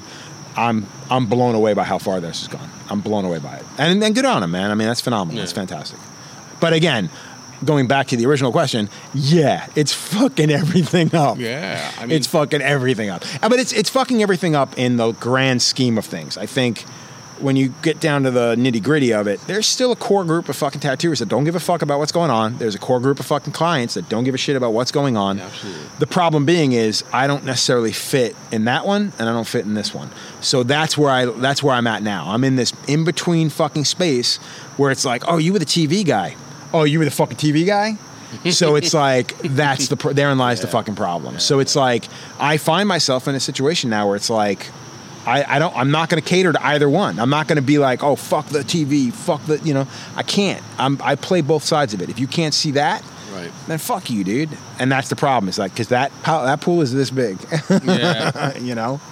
Well, I mean, I can't help but always think in for tattooing and for subculture, kind of counterculture things in general, that, I mean, what you just said is spot on. You're always going to have your core people that's their lifestyle, right. And even when the big even when 15 minutes of fame ends, they're still going to be there, and everyone else is going to be gone. And well, the scary thing is, though, it's where this is going to lead us. You know what I mean? Facebook, Instagram. What's the next big thing? Nobody thought Instagram would last as long as it did, and look where it's at now. It's changing the world. I mean, fuck, you got, actors using it to fucking, tell people about the fucking rainforest. And you have the same amount of people telling people about the rainforest. It's all bullshit. So it's like it comes to a point where it's this sensory overload, and it's what direction you happen to be looking in that directs you to the direction you're going in. So it comes down to who the fuck is right and who's wrong. And the problem being is we rely on social media for most of our shit, so what is right and what's wrong? You believe what's told to you, and that's that. You don't ever take, and that's the thing. It makes everybody lazier. Nobody spends the time to actually go and do a couple of different types of research. Well, you may, but you're probably 3% of the fucking population. Yeah, I know. I certainly don't research everything like that. Right. I see, but I mean, sometimes I see things on whether it's on my side of the viewpoint or the other side. Sometimes I see things that strike me as so fantastic, so ridiculous. I'm like, I have to look into this. I just can't. take it at face value. Right. It's just too much to believe. To believe. But no, I mean you're exactly right. I mean, so many people just see anything, and so many people see anything that bolsters their point of view, right. and they're just ready to get right behind and say, whatever you're thinking on Hillary Clinton is, I don't like to talk politics on something like this, but I mean the idea that she's selling babies from a pizza place in D.C. is ridiculous. Yeah, but how many people are willing to back that because they happen to be looking that direction? Yeah, and people there's people that still believe that. I mean, dude, the fact that social media plays the role in politics that it does, dude, the fact that we have a president. Oh, this is getting into politics. This is going to shit on somebody. But the fact that we have a president that tweets more than a fucking college kid, like a young college girl, first year in, like, oh my god, yeah. And the shit that this motherfucker says that anybody can go out there and do the due diligent work. Not even just go online for 2 seconds and find it to be a blatant fucking lie. And this guy acts like, no, it's not. Makes up a fucking word like false news. Like, come on. Yeah. Again, I don't want to get into politics because, I mean, everybody's got their own thing. And I'm sure there are people who feel the same way about, the other side. But it's just one of those things. That's my problem with it. It's too much. Yes. Like, I would love to go back to the time where someone had to wait 3 months for that picture to come out. But then again, industry wouldn't be where it is now. The fact that you can see, I could do something, I could do the most amazing tattoo, blow people's fucking minds, put it online, some dude from fucking the middle of fucking Indonesia could see it and do one better within the same afternoon. Within hours of him seeing it. Yeah. So that's one of those things where our industry has grown, in my opinion, it's grown entirely too fucking fast. And the biggest issue, I think, is there are just too many people willing to take advantage of that. The suppliers, the shop owners, and they've always been there, but now they can do it in record time. Now with the internet, you can get now they can out. do it in record time. I had a big lapse in my tattooing life. From when I first started getting stuff in the early 90s, maybe up until 2000-ish is when I got, and then I didn't get anything for, I don't know, 15, 16 years, something like that. At first I was still reading magazines and this, and then I kind of dropped out of reading magazines and kind of dropped out of keeping track of what was going on in the tattooing world. And then when I got re-immersed into it, and I discovered Instagram, and I didn't even have an Instagram account. Right. I may have had an account, but it wasn't something I used or anything. And when I saw this, and I said, geez, and I saw the work that some people are turning out, and just how many great artists there are, and how easy it was to find stuff. I said, this is really great. But like the flip side is what you're saying. It's oversaturation. It's too many people. It's too many. And it's not just in this; it's everything. It's everything. I mean, growing up on Long Island, man. I remember when framing became like framing artwork and stuff. Yeah. Someone opened up a framing shop, and someone was like, well, "I could do that. I'm going to open up a framing shop too." And before you know it, and I only say this because I had friends who owned a framing shop, and their biggest complaint within 3 years of being open was, "Do you realize how many framing shops there are now? Delicatessens, bagel shops, pizzerias. Like, no matter what you do, if you show this much success, there's going to be 1 million people looking to jump on that fucking bandwagon." Right. And that's sickening, man. It's disgusting. And you got people that aren't even fucking trying. And the worst part is when you get somebody out there who owns a bar, who owns a restaurant, who does something so far beyond what everybody else does, and nobody can appreciate it because maybe it's $1 more a slice, or maybe it's my cocktails are fucking $12 as opposed to $9 or $10 because I don't use fucking fountain soda, I use fucking bottled soda. That sickens me because that's somebody that's a general public that just doesn't get it. Right. And that's disgusting. But that's the world we live in, man. Right, but then that's the world we live in. That's like social media culture almost. Exactly, which is shitty, and that's not going to ever get better now.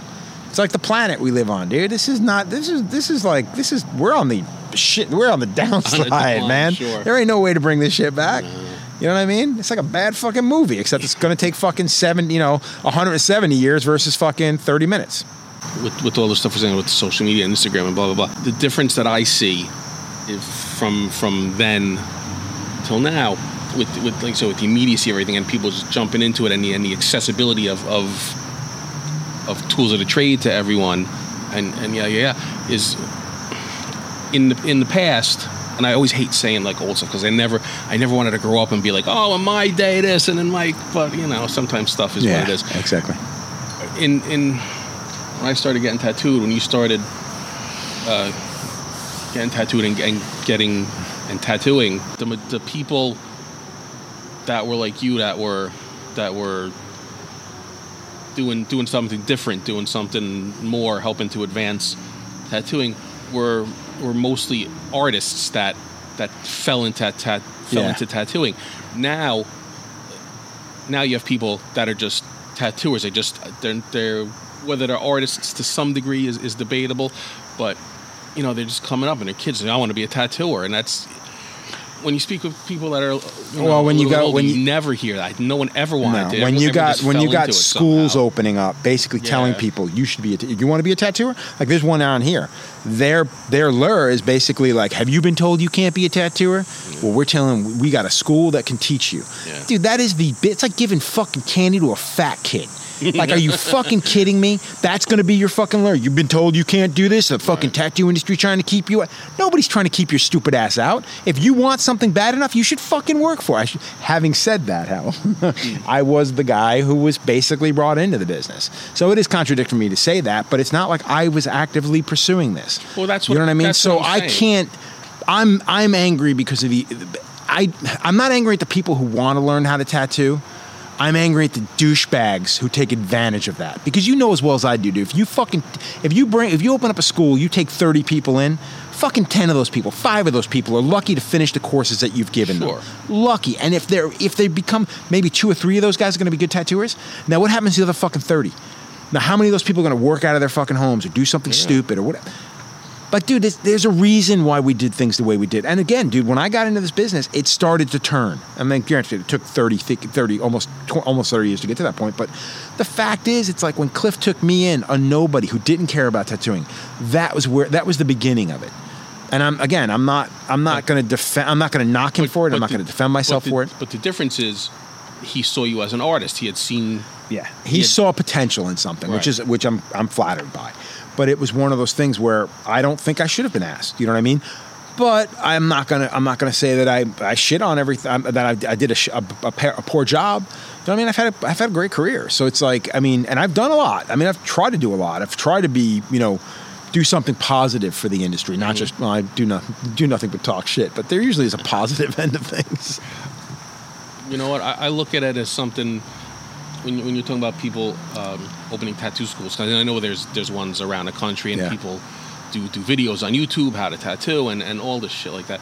And I look at it kind of like the way I always looked at film school since I was in college. When I was in college, I know a lot of kids like, I'm going to film school, and I always thought that was kind of crazy because there's only so many jobs in the film industry, and if you have 1,000 colleges across the country graduating classes with hundreds of kids every year, you're not all going to Hollywood get jobs. Don't make that much fucking money. There's just not that many jobs in the film industry. Even nowadays with where it's so much bigger with all these so many different TV channels, there's still not as many. That's jobs what I'm saying. It's not. But you're not going to have as many good tattooers as are going to go to a school. I mean, and to me, that's at the core of everything. If you're even if you could be the best artist as far as technical application, can you put ink in the skin good, and can you pull a straight line, blah blah, that's great. But if you're not a good artist at the core of it,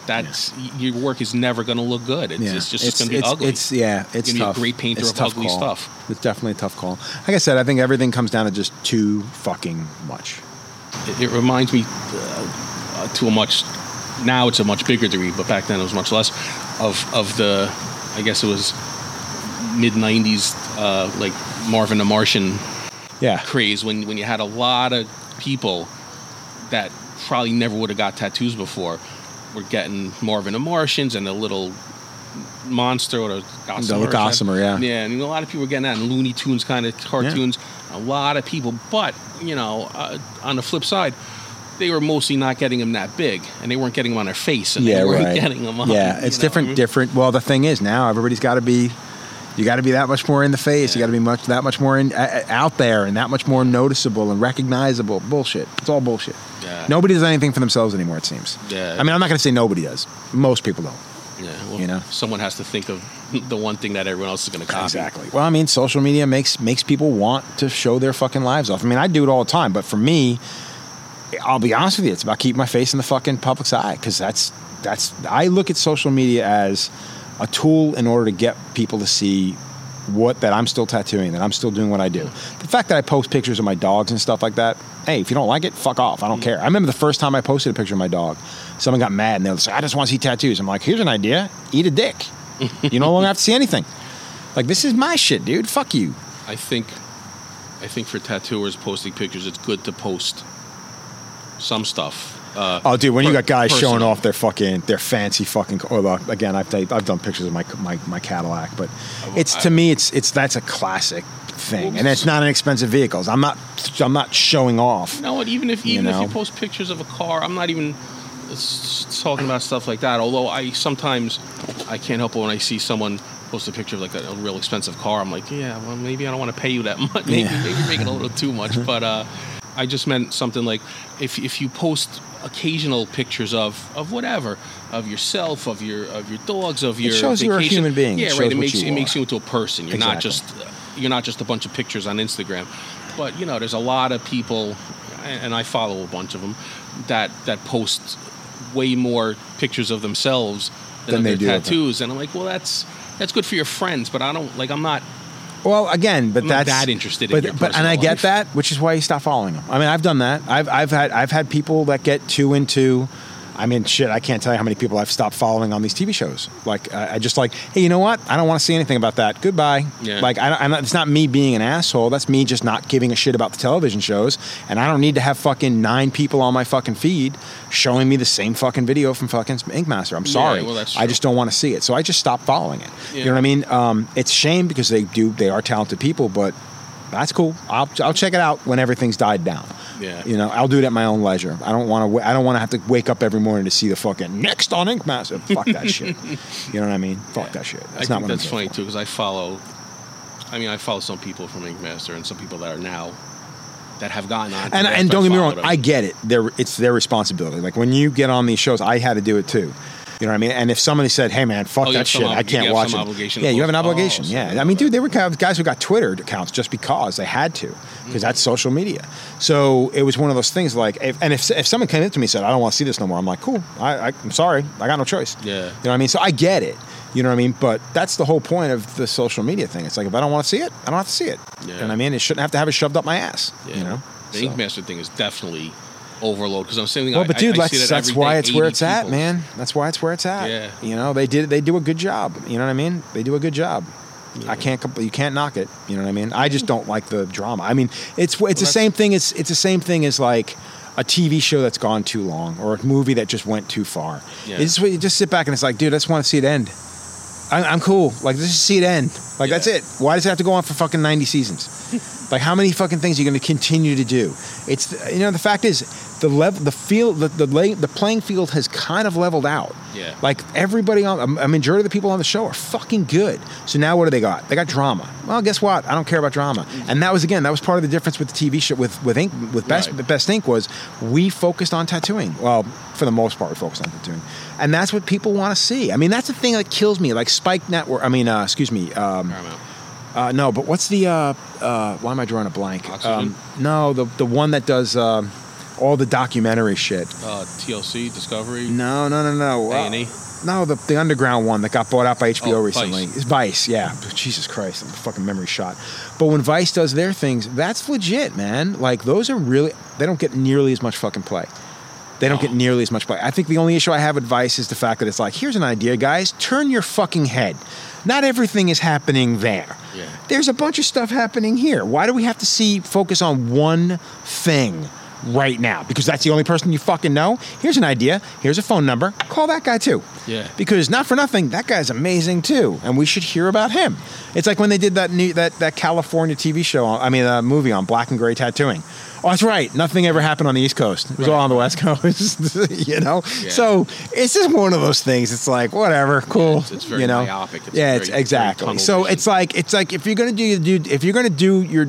say you're doing your job, like one of my biggest complaints back in the day with the magazines were, it's like, oh, you're a magazine producer, right? It's like, cool. Here's an idea. Why don't you go out and find somebody talented? Like, why do you have to wait for us to mail you pictures? Right. You know what I mean? Like, or they'd go to a convention and like walk around and be like, oh, we just didn't get any good coverage. I'm like, really?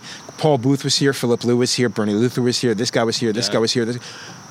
And they're just like, oh, well, no, there's no way you're a reporter. Yeah, like, that's what you fucking do. Find the fucking interview, man. Yeah. Like when you come back, I remember ragging on a fucking person who did a convention. It was the first Tattoo the Earth. And it was in Pennsylvania. And dude, they did the worst coverage of that show. And it was fucking Paul Booth, Philip Liu, Guy Aitchison, might have been Tintin. Dude, it was fucking hammers. And not one of them was fucking interviewed. They interviewed a bunch of fucking has-beens and a handful of fucking crowd people. And I'm like, this is and I remember running into the person at like some convention and like yelling at them on the convention floor. And this girl walked away crying. I'm like, don't take the fucking job. Like your job was to report on this. Yeah. You literally could have gone into one tent and nailed all 5 fucking guys. And you didn't fucking do it. Eat a dick. Yeah. Everybody misses out on that fucking event. Right. Fuck you, dude. You didn't do your job. And nowadays it doesn't matter because it's all like, oh, I got you. I got this guy too. Right. I got that guy too. You can see pictures of everyone. Exactly. Yeah. So. Do you think maybe she just wasn't familiar with tattooing? No, I think she just shouldn't have been fucking doing it. That's all it is. That's what it comes down to. It's like she wanted a free ticket to a fucking concert. She got it. She shouldn't have been saying she was there working. That's fair. Let's go back to Lotus. So you're at Lotus. So you left Cliffs. Yeah. You went to Lotus. You were making Flash there for a while. You went to Scranton. Or you went to my first convention I worked was Wilkes-Barre, the Ink in the Valley show, and then from there I finally got to do Richmond. I got to do Richmond a year later. Are they still do Ink in the Valley? Not that one. That guy left. The show just died after a while, and now there's a couple of guys from that area that do a convention, and then there was another convention they were all kind of friends called the Reading. It was in Reading, Pennsylvania, called Valley Forge, and that convention became Pagoda. Okay, but Valley Forge had ended a couple of years before. Justin Weatherholtz and Joe Johns, Justin's from there originally. And Joe Johns, who's still there, Justin wanted to do something. And he went back, talked to the guys like Tracy and Brian and said, hey, man, I want to do Pagoda. And, basically I asked their permission, which was the right thing to do. And now Pagoda happens now. So it's the same venue and everything else. Cool. Okay, so you sold your Flash and then you went and you... Yeah, I worked at Lotus. I worked at Lotus for nearly 6 years. Okay. I was there for nearly 6 years. And in that time, I met a guy named Corey Kruger. Mm-hmm. Corey lived in New Hampshire. He worked for Julie Moon. He tattooed me. I tattooed him. And he's an amazing tattooer. Yeah. Amazing. And he wasn't happy his situation. I wasn't crazy about my situation. I love Civ, but it got to a point where I was growing up, and tattooing was responsible for that. Like, I would have stayed on Long Island if I'd never gotten into tattooing. My wife often says it. She's like, you would have married a girl, you would have had 5 kids, and you would have never left Long Island. She's probably right. But tattooing changes everything, and I just outgrew it. And I got to the point where I'm like, I don't want to work for somebody anymore, running shit that I don't own. And it wasn't even the ownership thing. It was just I don't know what it was. It just got to a point where I'm like, I want to grow as an artist. Corey was the guy I thought could teach me. And we up and left. We went to New Hampshire, my wife and I. And I was there for 3 years. Unfortunately, Corey and I only lasted about a year and a half. Corey's a unique individual. Again, I still respect the fuck out of him. He's just a weird person. We just didn't get along, unfortunately. So he did his own thing. I stayed up there for about another year and a half. Color Bomb, right? That was Color Box. Okay. Yeah, Color Box. And we were in Seabrook, New Hampshire. And then at the same time, my mom still lived on Long Island, so I was coming back to Long Island pretty regularly. And then we were going to go cross country after the whole thing at New Hampshire kind of tanked. And we were going to go to Boston, and nothing really worked. I didn't feel right. Everything felt like I got fucking shit on. So I'm like, I'm out. I don't want to do this no more. And we were going to go cross country, my wife and I. And my mom got diagnosed with cancer. And I didn't want to go back to Long Island because I knew if I went there, I was never going to leave. I was good friends with the guys at Dark Side here in Connecticut. So I stopped here. They offered me a place, pay rent, just come and go as I please.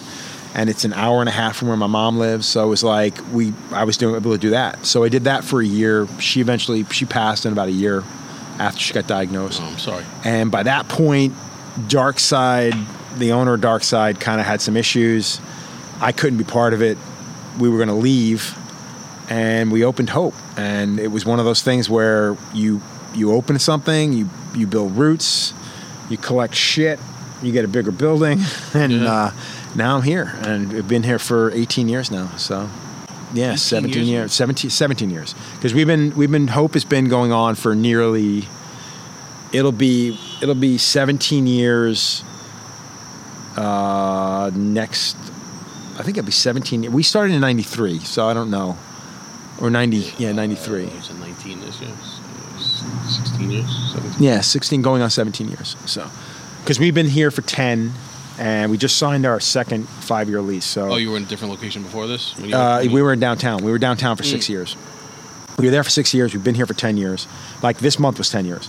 So 16 years. This must be a lot nicer than being downtown. It is. Really. It is nicer, but it's off the beaten path. And while we have a lot of the amenities, we just you lack that in and out. Yeah, all the stuff that's right there. Exactly. Right? Yeah. Well, what about? I mean, you're not. This is not a walk-in shop, right? So, I mean, you're not... No, but we do walk-ins, and nowadays you kind of have to, man. Like, I mean, the problem being is everybody's got books and booking and stuff. Trying to find another couple of artists that I can get to work and do more in the way of walk-ins and stuff. Oh. So, I mean, I'm doing walk-ins now too. So, yeah. Who would have ever thought you'd walk in with Joe? Yeah, well, unfortunately, like I said, business has changed, man. It's not what it used to be. It's not what it used to be. That's for sure. When you were at Lotus. And you have a lot of hardcore guys come in there, a lot of band guys come in. Okay, so when we opened Lotus up, Civ is like he's like a straight edge god and a hardcore guy. Sure. You know what I mean? So when we first opened up, you had a lot of these young kids coming in, all these and back then, hardcore on Long Island wasn't really, it was a thing, it was a scene, but it was small. Yeah. So you'd have literally fucking 8 guys sitting at the counter, all fucking clean shaven and stuff. And then Civ, they're all there to see Civ. And it got to the point where the shop got a little bit of a reputation as being this skinhead shop, but they're not skinhead, they're hardcore kids. Yeah, sure. So you had the older generation of people and some bikers that were just like, what the fuck is going on there? What kind of shop are you guys running? And Tom used to get a little upset by it. Civ didn't care because it was just, they were fans, whatever. But Tom used to get upset by it, and he'd be like, dude, you can't let these guys hang out here. It looks bad for the shop. For me, my introduction to hardcore was Civ. I grew up listening to fucking Kansas, fucking Jethro Tull, fucking, I grew up listening to old school, rock and roll and shit. I didn't grow up listening to that stuff, So for me, meeting Civ, I didn't know Civ was in a band until... I think just before we left Cliffs, I knew he was in a band. And then he was like, I was in a band called Gorilla Biscuits. And he was cool about it. He never bragged about it or anything. But they must have been done by then. Because they were totally done. But this is when 91, he was being asked to come back and do Civ. So Walter had, Walter had basically called him up and said, hey, man, I want to produce an album. Would you be willing to come back as yourself? And Civ's like, fuck yeah, dude. And so at that time, Civ was doing rehearsals, writing with Walter, taking the train back and forth. I was driving him back and forth, from the train station to the shops and stuff. And then in the middle of all that, Tom's trying to open up Lotus. So it got to a point where he's like, listen, dude, we're like a month away from opening. You need to leave Cliffs, come to work with me. And me, like an asshole, couldn't keep my mouth shut. I'm like, yeah, I'm out. I'll give you 3 months notice. And I got fired. So I didn't have work for a month. I helped them build the shop. So when they opened Lotus, Civ had guys like Toby coming out, fucking Isaac, fucking his friend Devil, who's actually more of like one of the guys who hang around. Yeah, I know. Some of the guys from fucking Sick of It All and stuff. Like, so I got to be friendly with all those guys, more acquaintance like Danny, like Isaac was super fucking cool. I've tattooed him a bunch of times, Toby a bunch of times, but like it was always like I didn't care who the fuck they were. Like it meant nothing to me. To you, they're just other guys. Yeah, I didn't care. When we had Dickie Barrett come into the shop from the Boss Tones, I was excited about that because I was a big Boss Tones fan. Yeah. But I didn't like he literally came in. I'm like, hey man, how's it going? I'm going because I'm like, if he's an asshole, I'm gonna fucking break every fucking Boss Tones fucking cassette I have and disc. He's super cool. Yeah, super. I met him twice. He was super nice. But I just met him in passing. Tom used to tattoo him. I met him only once, but I'm very, very brief also in passing. But I have two fast Dickie stories I'll tell. The first time I saw the Bosstones was here in New Haven at the Tune-In, and they were playing. It was long ago. It was I think they only had the first two albums: Devil's Night Out, and I forgot the second one, Yellow one, whatever. More Noise and Other Disturbances, maybe. Yeah, that might be it. Yeah. So they're playing, and the show's going on, and there's a huge pylon on the stage. So I'm up there, and I was skinnier back then, and so I'm there, and I'm way up. I'm up on top of everyone on stage, and I got thrown back, and I fell, and I knocked over this big stack of amps or something, whatever, speakers. Not amps, a big stack of speakers. And so the bouncer basically picks me up by like my belt in my pants loop and my shirt and throws me off the stage. And Dickie somehow, through all of the million people on the stage and everything, he saw that and he stopped the band from playing, and he berated this bouncer on the stage in front of everyone. These are my fucking fans, don't touch them. And I was like, wow. And I really felt that made me feel a lot of respect for him. Not specifically because it was me, but just in general for his fans. Because it's not like he called me up and he's like, hey, whatever, I'm sorry it happened. Yeah, right. But I mean, just for his fans, that he would do that, and I thought that was cool. I think Civ is a lot like that. You know what I mean? Like he's always been like I've heard interviews and stuff because I've lost touch with Civ over the years. But things I've heard is like he's very similar to that. When Lotus was open, I remember a lot of times looking at. I would say a lot of times looking at stuff in magazines. I don't think he sent that much stuff in, but I mean... back in the day, we used to send in stacks of shit, man. We used to really go out of our way to try to get stuff in the mags. Nowadays, I'm sure I remember seeing your stuff. I don't remember seeing Civ's as much, but I remember always thinking, wow, it'd be awesome to get tattooed by Civ, but I mean, his... from what I remember, at least, he does more of a traditional. Yeah, he's more of a traditional guy. Yeah, that's not really my thing. Yeah, well, that was the thing. Like, that's where we kind of separate. He did his thing, I did my thing. We had a couple other guys that did their own thing. You know what I mean? Like, we all did everything. Like, if something came in off the street and picked something off the wall, no matter what it was, we didn't talk them into doing something. Yeah. But after a while, like, I'm sure he's probably doing nothing but traditional now. You know what I mean?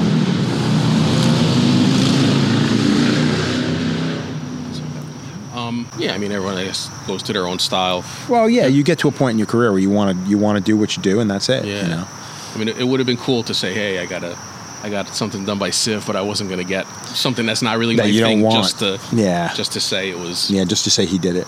Yeah, cool, but not cool enough to actually put it on me forever. Exactly. I guess. What do you think about all the new school stuff going on? I mean, new school is. I don't know if it's big for people getting it, because I hear stories from new school places that they don't book that far out. They don't. I think again that goes down with what I was saying before. I think that if you're in the trend right now, they're very popular. But I think if your style stands out more than most, you're not going to be nearly as popular. I think the more original you are in certain styles, especially in new school style, and the more original you are, the more you stand out as an individual, the less likely you're going to be the popular guy, unless you're in the trend, getting tattooing mainly other tattooers, getting good coverage, maybe getting in the magazines, whatever. On the TV shows. But I think that new school right now is at a lull because there's plenty of people doing it and they're doing it amazing. Like there's to me, like I think new school guys are like the animators of our business of our business. Like these guys are truly unique individuals. They're doing something that nobody else is fucking doing. They're doing it their fucking way. I mean, they're doing what I did back in the day. And the bitch of it is, I don't think they're getting nearly as much press as they should, because I think that the general public is so used to seeing that they're just so used to getting what they know they see. Like, you know, I've often used the example of, like, you know, there's a million Michael Keaton Batman tattoo portraits. Michael Keaton was like the worst looking fucking Batman. You know what I mean? But everybody knows that character. Right. Jack Nicholson's Joker was fucking horrible, but Nico did that one back in the day. And why did, you know, I mean, at the time it was new for, you know, color realism. Right. But that became the standard. And now instead of going into a comic book and finding an amazing picture of the Joker or an amazing picture of fucking Batman, you go to the movies. Use the same one. And well, not even so much use the same one. You go to the movies. You go to something that every normal person's going to see. There's no take on your taste. You know what I mean? Like, I like this style versus that style. No, I like fucking, you know, Michael Keaton's Batman over fucking, you know, George Clooney's Batman. And that's what it comes down to. And the average person looks at it as like, oh yeah, Michael Keaton is much more recognizable as Batman. No, he's not. The comic book is more recognizable as fucking Batman. Sure. But you have to think, out of all these millions of fucking photos of Batman drawn amazingly, well, I don't want to go through all that. I'll just get this one. Yeah. And that's what the world has come to. And that's the same thing with color realism. Because if you look at a picture of, like, a great tattoo done well, like a tattoo, like a comic book, reproduces a tattoo, done well, versus a color portrait, I'm not going to say that color portraits aren't going to last forever, but they sure as fuck ain't going to last as long as a regular tattoo. You know what I mean? And they're going to age differently, where a good tattoo is going to age like a good tattoo, and it's always going to look like a good tattoo. A color portrait is not. Now, where's your portrait artist going to be in fucking 10 years when you need to get that thing touched up? Yeah. I've touched on this a couple of times. It seems to be a bone of contention in the tattoo industry about things like that, about color portraits and this hyper-realistic stuff that's going on now. Whether it's good for the industry, whether it advances tattooing, because if you have a tattoo that's most likely not going to last as well, it's going to need to be touched up much more frequently or whatever, than maybe not every 20 years, maybe every 5 or 6 years. You know, I mean, is doing a tattoo that when you first do it, that looks great, but it doesn't have longevity, is that really something? It's tough. It's a tough call, man. I think it's on the client. I think it's on the client, and I think it's going to be one of those things. Time's going to tell. I mean, that's what it comes down to, man. It's what you spend on it, how, whether or not you feel it's. I mean, there's always going to be artists out there or clients out there that have a tattoo. I mean, I've seen it where they get a tattoo. Tattoo's 6 years old, looks like dog shit, but they're just happy they got it from who they got it from. They're happy what they paid for it. Yeah. And it's one of those things you could look at them and be like, you're a fucking idiot. Like, you just spent a ridiculous amount of money on a tattoo that you shouldn't have, because it's not going to last. Right. Now, you can say that, but I'm not the one that's got to grow old with it. So, and if someone's going to put value on a person's name and what they paid for their tattoo versus what we consider to be good and bad, that's on them, man. If they're going to be a dumbass, let them be a dumbass. Mm-hmm. You know what I mean? Let them. I mean, if there are people who live on the beach and spend millions of dollars on a beach home that they know on the first nor'easter it's going to get washed away at sea. You know what I mean? The difference is they have insurance. Right. You know? One thing I think I've learned over the years, and because nowadays that tattoos are so common, no one asks my opinion on anything anymore. But back, you know, 10, 15, 20 years ago, when it was much less common, and I had, you know, some big stuff, and so a lot of guys would ask me, "Oh, what do you think about that? You know, I got a tattoo also. What do you think it is?" People would show me, and I saw so many pieces. Yeah. I'm like, oh God, these look like a little kid did. Like, they look so bad. Yeah, but you can't be the one to say that. Right. So I never want to say it. So at first I would try to say something like, you know, I was real ambivalent. Oh, that's, where'd you get that? Or they try to just kind of blow over the question. But what I think I learned over time is that the most important thing is that the person who has it is happy with what they have, and you can't take it away from them. Even if it looks like shit, if they like it, then whatever. Who am I to say? You can't take it away from them. Yeah, I agree. But let me ask you something. When I asked about the new school, what I was thinking in the back of my head is that I feel that you're probably one of the progenitors of that style. Well, yeah, I mean, because nobody was willing to take those chances back then, and then when they did, they were kind of tending to they followed the trends, the chrome toasters, the fucking everything in a blender, what I mean? Like those were things that became, somebody did it first, but then everybody followed after. I think the difference was that I did something in a style that was recognizable as being mine, whether it be good or bad. I'm not going to say it was great. And I continue to do it, and people continue to, and getting the press and it was a smaller world back then, man, so I could stand out more. And, just because I did it first doesn't necessarily make it best. You know what I mean? But, no, I'm not saying anything like that. I'm just wondering for your thoughts on it as you know what, man? Like asking Black Sabbath, well, what do you think of metal now? Everything starts somewhere. I think the difference between, say, using music as an example, I think it's definitely better now than it was back then for me, for tattooing wise, not metal. I don't care about that. It's not me. I can't make that decision. But I mean, for me, it's like, there's some fucking talent out there. I mean, I've been tattooed by him, Victor Chill.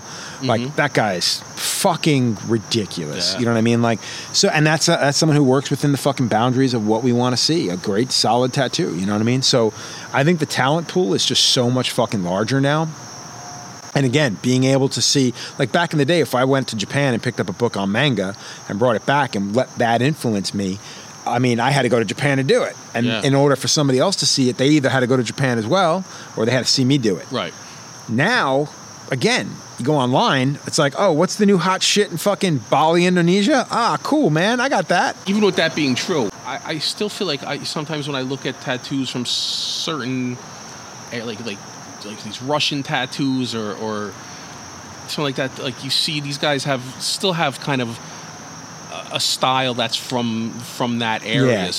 People, well, and that's what's beautiful about that. Over here. But that's what's beautiful about that, and that's what's beautiful about that is the fact that you still do have that. Like European, when Bernie Luther, Philip Blue is like, I want to say, I guess the originator of like European Japanese. You know what I mean? Philip Blue, Klaus Furman, fucking. Little Mick, Tintin, you know what I mean? Like, I'm drawing a blank on fucking names. There's so many fucking great names over there. And those are the guys, Bernie Luther, these guys started something, that was just like, fuck, that's European shit. And it wasn't until later on the Japanese style, the traditional Japanese style, became much more popular. But to me, I grew up on Philip Blue style Japanese. Right. I prefer that over anything that's traditional. You know what I mean? So for me, that's important. I think with tattooing and the new school thing is so ridiculously all over the place. There's really no way of saying, well, the European new school or this kind of new school, because and again, and I think with social media today, it fucking blurs all lines. It blurs all lines. So like, something that Timmy B does here that he's known for doing, that he created, that's being done all over the world now, which is a shame because it was Timmy B's thing. But now, there's guys you look at it, it's like, who did that? That's not Timmy. So that's a bummer. That bums me out. But it's because I don't think people look at it now as like they don't have to create themselves. They just have to recreate what you did. Yeah, but I think there's still new school guys, and Timmy B is one of them, that have a style that's. Oh no, I'm not saying he doesn't. I'm not saying he doesn't. I think the problem being is that everybody else can easily ape that style nowadays. Sure. It's a lot easier to ape styles nowadays than it was back in the day. You know what I mean? Like I said, there are guys like I said, they don't have to be better than you. They just have to be as good. And 9 times out of 10, they are. That's the scary part. I know that in the existence of tattooing, there's always people that just want to get anything and they're not that picky about what they're getting, and they just want to get something and have something or anything, and yada yada. But I mean, I see. I guess it's just because of social media, though. I see nowadays with such frequency, people saying, "I want that." Like, I want this tattoo that someone else did. And that's the problem. That's. I mean, just wanting it exactly. And for years, we would say no. But now you've got 10 times the amount of tattooers. Yeah. It only takes one to say yes, and that's the problem. And now everybody does it. Now everybody's like, cool, I'll do it. No problem. Oh, you want that copied exact? No problem. There's fucking Instagram sites that are calling people out based on that. They're calling people out on fucking copying Tattoo Flash. Like, I do Flash, like we do these Flash events. I buy Flash, I pick up Flash, I'll, whatever. I'm waiting for somebody to be like, oh, you weren't supposed to tattoo that. I'm like, dude, you sold Flash. Yeah. Now, if you told me you were selling a print, that's different. It's the same people who make the books of all their fucking line drawings. Like, I think that's cheap, dude, because it's like you just took all your books, all your line drawings, put them out in a book, and then don't expect anybody to copy them. Right. It doesn't say anything in there about not copying fucking the artwork, and you just made a fucking line drawing book. You know what I mean? Like, so to me, like, I remember when I did my first sketchbook, I said, this is meant to inspire, not meant as reference. Like, these designs were done on people. Dude, they were being done left and fucking right on people. So the next book I do, I fucking drew everything for it and said, you know what? You want it? It's yours. Fucking knock yourself the fuck out. As a matter of fact, I called the book Knock Yourself the Fuck Out. Or Knock Yourself Out. Because people weren't listening to me anyway. So now I'm just going to draw it. I'm going to fucking reproduce it like Flash in a style, in a thing that everybody seems to know, and I'm going to sell it. And the next one I did was called Bite Me, with the same thing. It was made as Flash. Right. Do it as much as you fucking want. I don't care. And the worst was, it was done after the time that nobody buys stuff anymore. If you can't get it online, why buy it? Right. Who cares? Right, why buy it? Because you can get something online. Exactly. Yeah. Exactly. So, which actually gave me a good idea. Never mind, I'm not going to get into it here, but I just got a good idea. So. All right. Well, you know what? If we're not going to get into it, I think we've hit on a lot. Yeah, I think we're good. We've got a lot covered. We're good. So I guess that's it. I guess thanks, Joe, for doing the interview. No problem, man. Thank you for coming out. Appreciate it.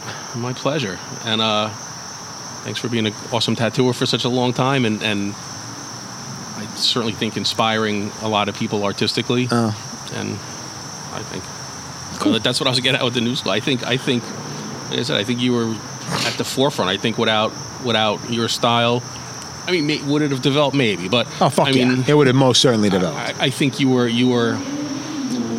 at the forefront of it, and with the style that's certainly there's something to be said. Yours. There's something to be said for being in the right place at the right time. That's all it comes down to. No. Listen, I mean, you have to have. You could have been in the right place at the wrong time with a totally different style, but you weren't. I mean, you got your style, which is very recognizable as yours.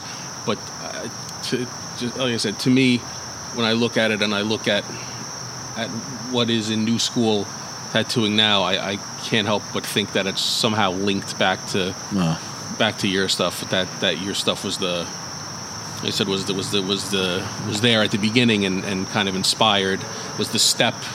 The step in that direction. I appreciate that. Something Thank you. Like that. Like the missing link almost, and something like in that way. Thank you. So that's it. So thanks to Joe for doing this interview, and thanks to everybody for listening. And be sure to like and follow us on everywhere, on Instagram, on YouTube, on any podcasting platform you may be listening on. And that's it. And thanks. We'll see you next time.